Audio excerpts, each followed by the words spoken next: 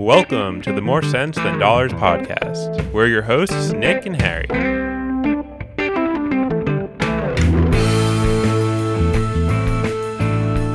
Hello, listeners. Love that intro music. Ready to talk about buying a house today? Up. Gets us fired up every time, doesn't it? Yeah, I love it. Yeah, I am ready. I'm hoping to learn a lot because I did a little prep work, but you're much more familiar with the process than me. Well, I'm excited. It's something we were just saying. It's probably the biggest purchase you'll make in your life, right? Yeah. So I'm never planning on buying something for more than a few hundreds of $100,000. Yeah, dollars. like that's a house. That's it. Yeah. So I want to walk through. Have only gone through this process twice. Other people have done it way more times, but we wanted to go through the process of like, if it seems really daunting, I want a house, but I have no idea what that entails. We will walk through the steps and give some tips along the way.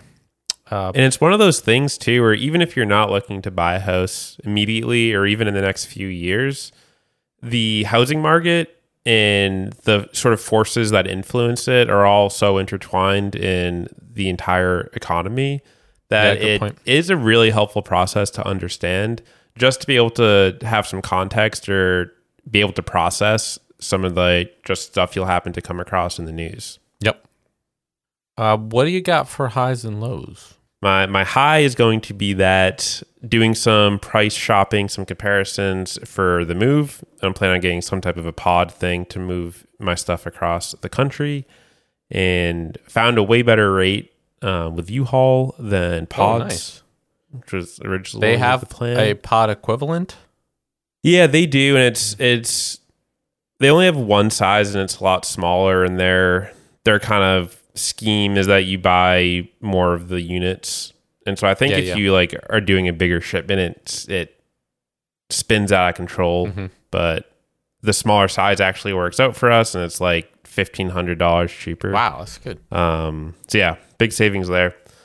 And then on the low, again, I already put a fair bit of money into the car getting it ready for the move, but the trunk engine light came back on. I'm not happy. There's always something. And they were supposed to fix the AC, and it doesn't feel any better now that it's actually gotten hot the last few days. So that's annoying. Yeah, maybe it won't incur more fees, but I think it will. So I'm considering that a low for me right now. What about you? Let's see. High. I had a bunch of credit card points saved up, so I was able to buy some flights with points, which was cool. Nice. To not have to spend actual money. Yeah, I still get a kick out of that. Like, I have these tickets now, and yeah, like my bank account's the same. Low is that I had an unexpected appliance expense. Your magic bullet that I was using finally died. Oh, so I had to buy a new one. Finally bit the bullet. Yeah, but that was like a 10-year-old magic bullet, so it did its job. Yeah, I'm surprised that thing was still hanging on. So I had to buy a new neutral bullet, but well, rest in peace. Yeah. All right. Maybe you think that one day you might want to buy a house. Then this is still for you, because there's a lot of pre-work that needs to be done before you're even ready to go out and make offers on houses. What do you think? I would bet most people listening to the podcast are probably in that one day I want to category. Yeah.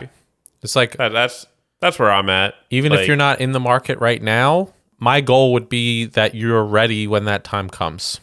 That you're not saying, that's great. My credit score is really low and I don't have anything emergency fund saved up, and like then you're like, I want a house now, but you have to do all of these things before then. So if we could start those things now, that would be great. So someday you want to buy a house, you're not planning on it. I'm not planning on doing it anytime soon. I'm still working on getting into a financial position where I'll be ready to.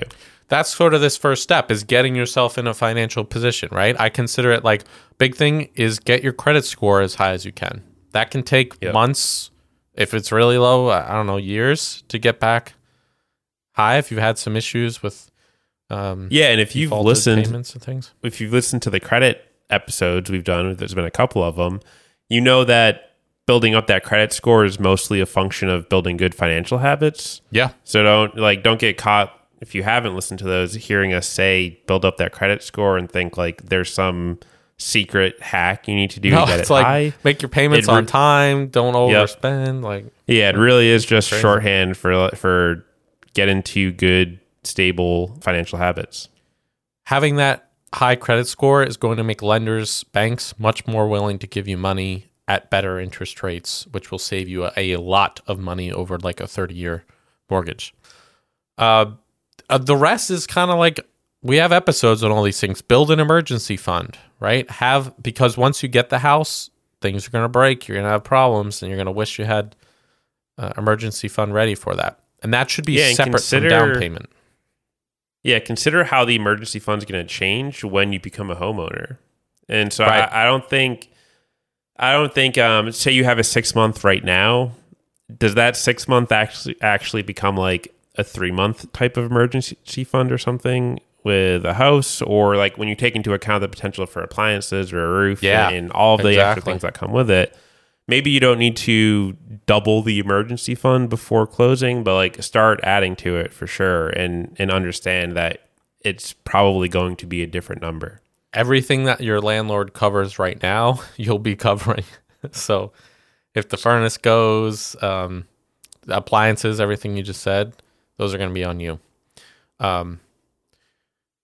So like I said, separate from a down payment, I would say start setting aside something in your, like a category for a down payment. You're not going to know exactly what you're approved for or how much the house is you're going to buy, but you know a down payment's going to be thousands of dollars no matter what house you buy. So I think, what did you do? You made a new category in your budget, like you need a budget for it, and just slowly trickle money there? That's in the goals part of the budget, 20% there.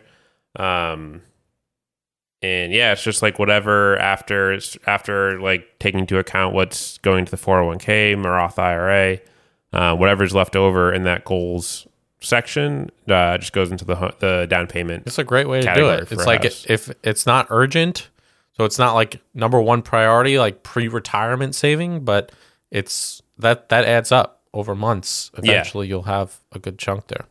Yeah, and that was my thought process. You know, it's retirement is the number one priority. That's a guarantee. So once everything else had like fleshed out, and I was a spot in my career where I was making enough to have money. Like for a while, I wasn't able to put as much towards retirement as I wanted to.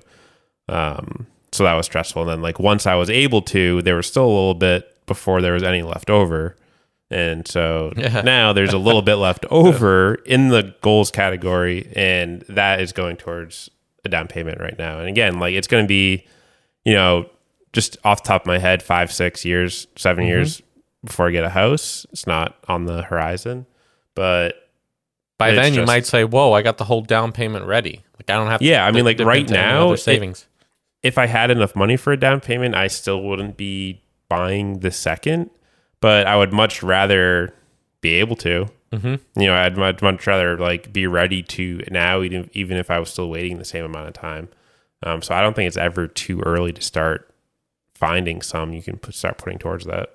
So the next thing you're going to want to do is get some pre-approvals for mortgages. If you're thinking about doing this, buying a house within the next 90 days or so, that's usually how long approvals are good for.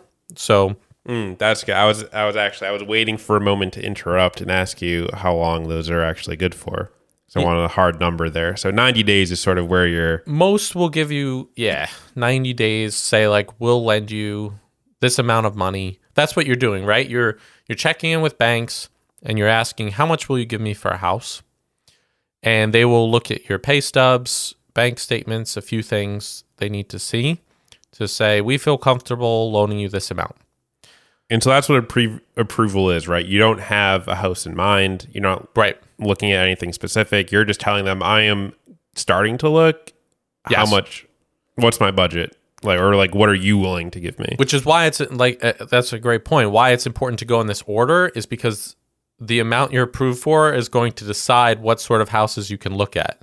You don't want to start looking at houses way, way out of your budget and then go and your bank says, no way. Have your dreams crushed. And then everything you look at in your budget looks like shit because... So it's much better to go based off your income, your today's income, find out. They're going to say they're probably... Like, what's the math on that? Like, how should you use what they give you? No. Well, probably not.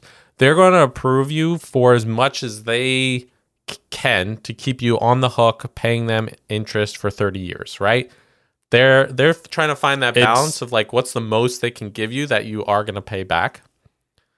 It's sounding a little like the credit card. It is, situation, right? I guess it's the same thing. They're still it's a credit limit essentially, but it is, yeah. So they'll usually look off your gross income, right, not net income, and they'll probably approve you up to like 30% of your gross income, but they're not looking at your other expenses. Sometimes they'll look at like other debt payments that you have, but not always, and they're not looking at like your groceries or other parts of your needs and wants and all that. So I would say don't necessarily buy a house for what you're approved for. That should be the upper limit. Got it, yeah. So kind of pulling this all together, it seems like you should already have a pretty good idea of what your number is going to be just based on your own finances. And the pre-approval is almost more to make the rest of the process go more smoothly once you've decided on a place. Yeah. Than actually setting a figure for yourself, right? Like you want the pre-approval just so once you find somewhere, you can just jump on it. Mm-hmm. And they'll give you a ballpark of the interest rate too. So you know like about what would my mortgage payment be per month. That's good too. I hadn't thought of getting the rate estimate. Mm-hmm. This is the time when I would start to get serious about the down payment too. If it's your primary residence and you're able to do an FHA loan, that could be as low as 3.5% down payment. But on average, a lot want 20% down. So we're talking a good amount of money. Plus, you're going to have closing costs that average around 5% of the purchase price. Few questions here. FHA. Yep. What is that? An FHA loan is a government loan. It's through the Federal Housing Administration, which is part of like HUD, Housing and Urban Development. So the government sort of not subsidizes, but like will let you like a government backed loan. Yeah, exactly. They're government backed. So you usually have to pay like a mortgage insurance, a PMI, but you can put down only 3.5%, which can be a huge savings in the down payment. And then don't forget closing costs. Yeah, so those are the two things I wanted defined from that your last sentence there, the FHA and then closing costs. And so I've heard of these and sort of you can guess what they are from the name somewhat. Like it's something you're paying at the end of the process, but what are you actually paying for? Like what are closing costs? Is it a scam like that we've all just accepted? What's the deal? It's going to be fees to the bank, like you'll see like mortgage origination fee. Right? Like it costs them anything to like draw out the papers. Got it. If you're in a state that you need a lawyer to close on a house, like New York, you're paying the lawyer in the closing costs. Okay. You'll have to pay to record the deed and to get copies of the deed and the title of the house. And so it's basically all paperwork fees that add up to thousands of dollars. Property taxes are included in there. Appraisal fees are included there. It's for me, both times it's worked out to about 5% of the purchase price. Got it. So it's notable. Yeah. That's pretty good. And it's easy to forget about. So I think those are all the things last thing to touch on in there, right? Then I don't think we mentioned is the actual relation, like why you would pay more of the down payment, right? It's like it can affect the interest rate on your loan. Yeah. Right. Yeah, you might be able to get a lower rate. You may not need to pay that mortgage insurance if you put enough of a down payment. You're getting more equity earlier in the house. Like you're owning more of the house and less is owned by the bank. So a few advantages. Cool. Okay, that was a lot on pre-approvals, all right. but it's an important part. The next part is where it starts to get fun, right? Then you put together your criteria. What do I want in a house? Now that I know how much I can afford, what are the things you really want? And what are the things you're flexible on if they don't meet that criteria?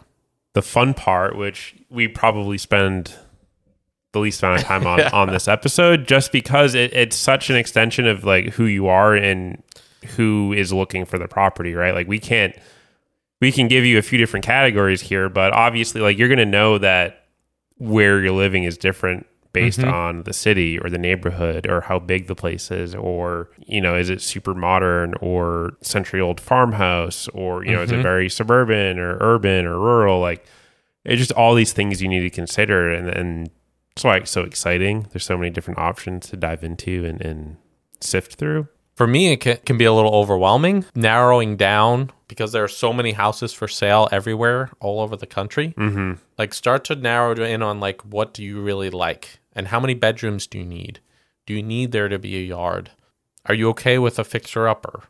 Like decide those things, because once you get a real estate agent. So what's going on with the agents? Well, it's much easier when so if you're going to find an agent to help you with this process, and I recommend you do because they do this all the time. It's good to give them something to work with. Like, don't just say, I want a house. And they're gonna ask you all these questions that I just said to filter on, because they need to sort of, you know, pick a few houses.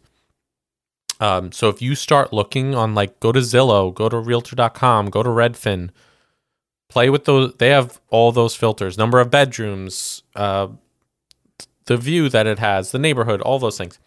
And if you pick a few and tell your realtor, like, hey, I want to go see these, or this is the type of house I like, they can go look in their systems, the MLS, and find more. And then you start to go on the open houses, you do the tours, and you get a real feel of, do I actually need these things that I thought I needed when I was just doing research? Yeah, things can feel very different seeing them. Yeah, exactly. I would say don't fall in love with the first one that you see. Like somebody may be willing to pay way, way more, or the seller decides they don't want to sell anymore.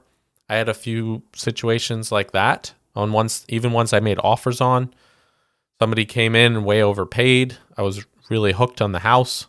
So I don't know. I guess the thought is like have options. Look at a bunch of houses. Find a few that you could see yourself with.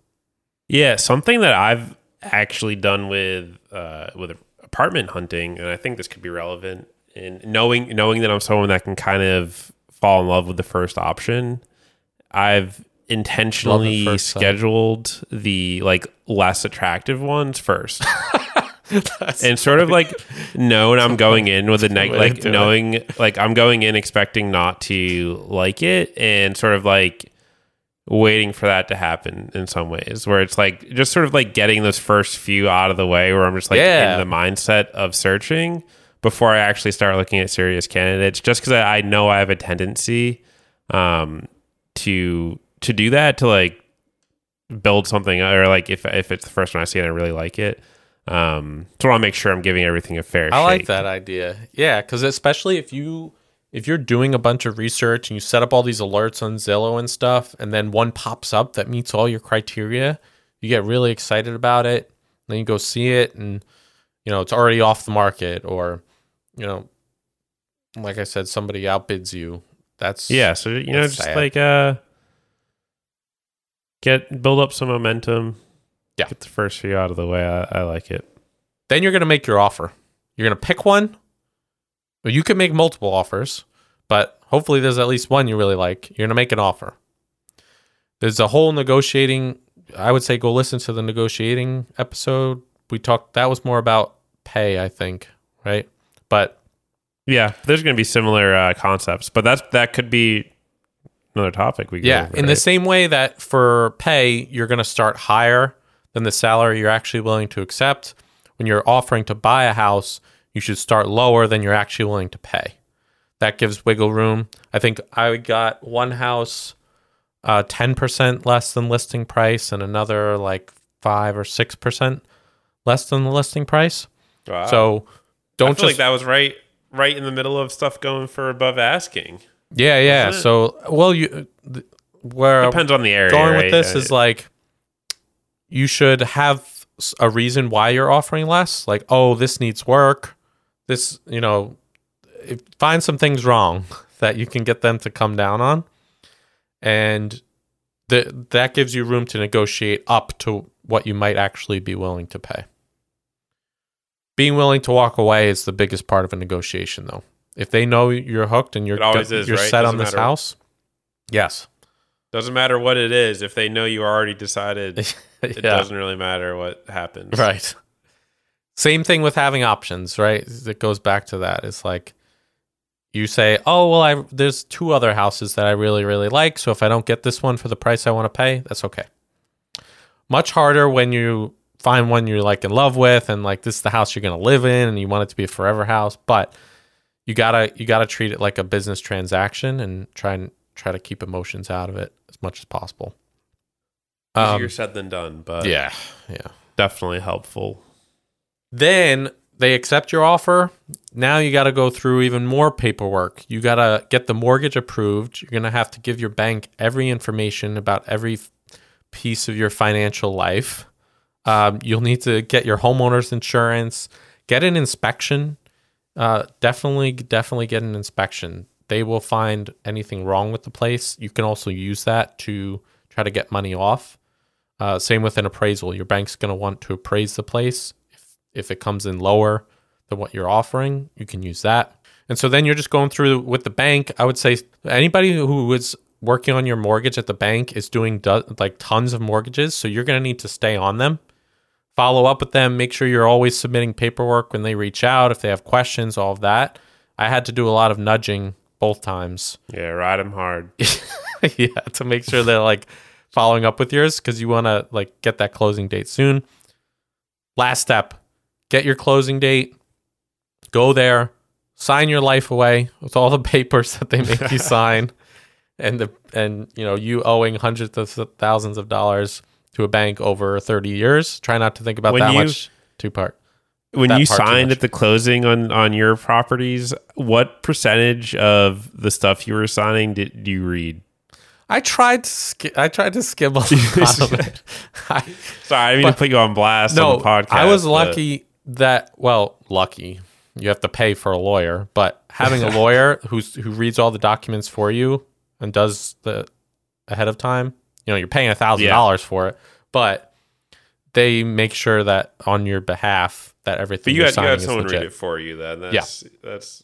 But then after that, then you get the keys. I would say the house is not yours until you have the keys because stuff can fall through at the last minute. Your lender can back out, seller can back out, anything could fall through. So don't get your hopes up. I got very far in some offers that didn't work out. So maybe I'm just jaded now, but it's not until you have the keys in hand that the house is actually yours. And there you go. You bought a house. That's easy, right? 30 minutes, the whole process. No big deal.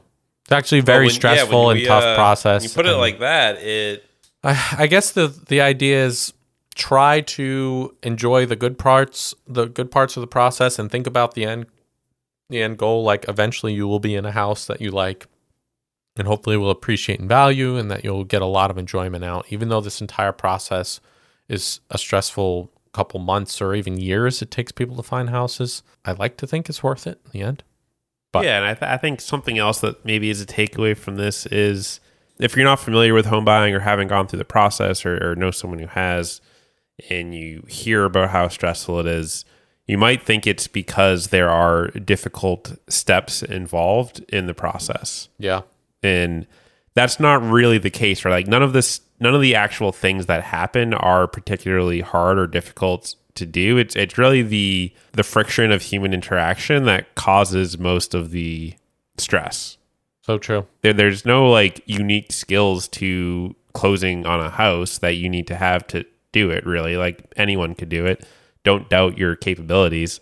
the reason people talk about it being so hard and such a long, difficult process are all those little like interpersonal things that come up and complicate everything else. So take it one step at a time. All right, so hopefully all of you feel somewhat equipped to buy a house when you're ready. I would say first thing, get started on all that pre-work. Then you can go ahead with the next steps when you're actually ready to go forward. Maybe even if you're not ready to start contributing to it yet, put a down payment category in your goals. That's a good first step. Of the budget. I like that. Just as a little reminder that someday something should start. Someday you will need this. Yeah. Yeah. All right, everybody. Thank you very much for listening. Tune into the next episode. Let us know if you have any questions about buying a house. I like talking about this stuff. So let us know if you are buying a house anytime soon as well. You've been listening to the More Sense Than Dollars podcast.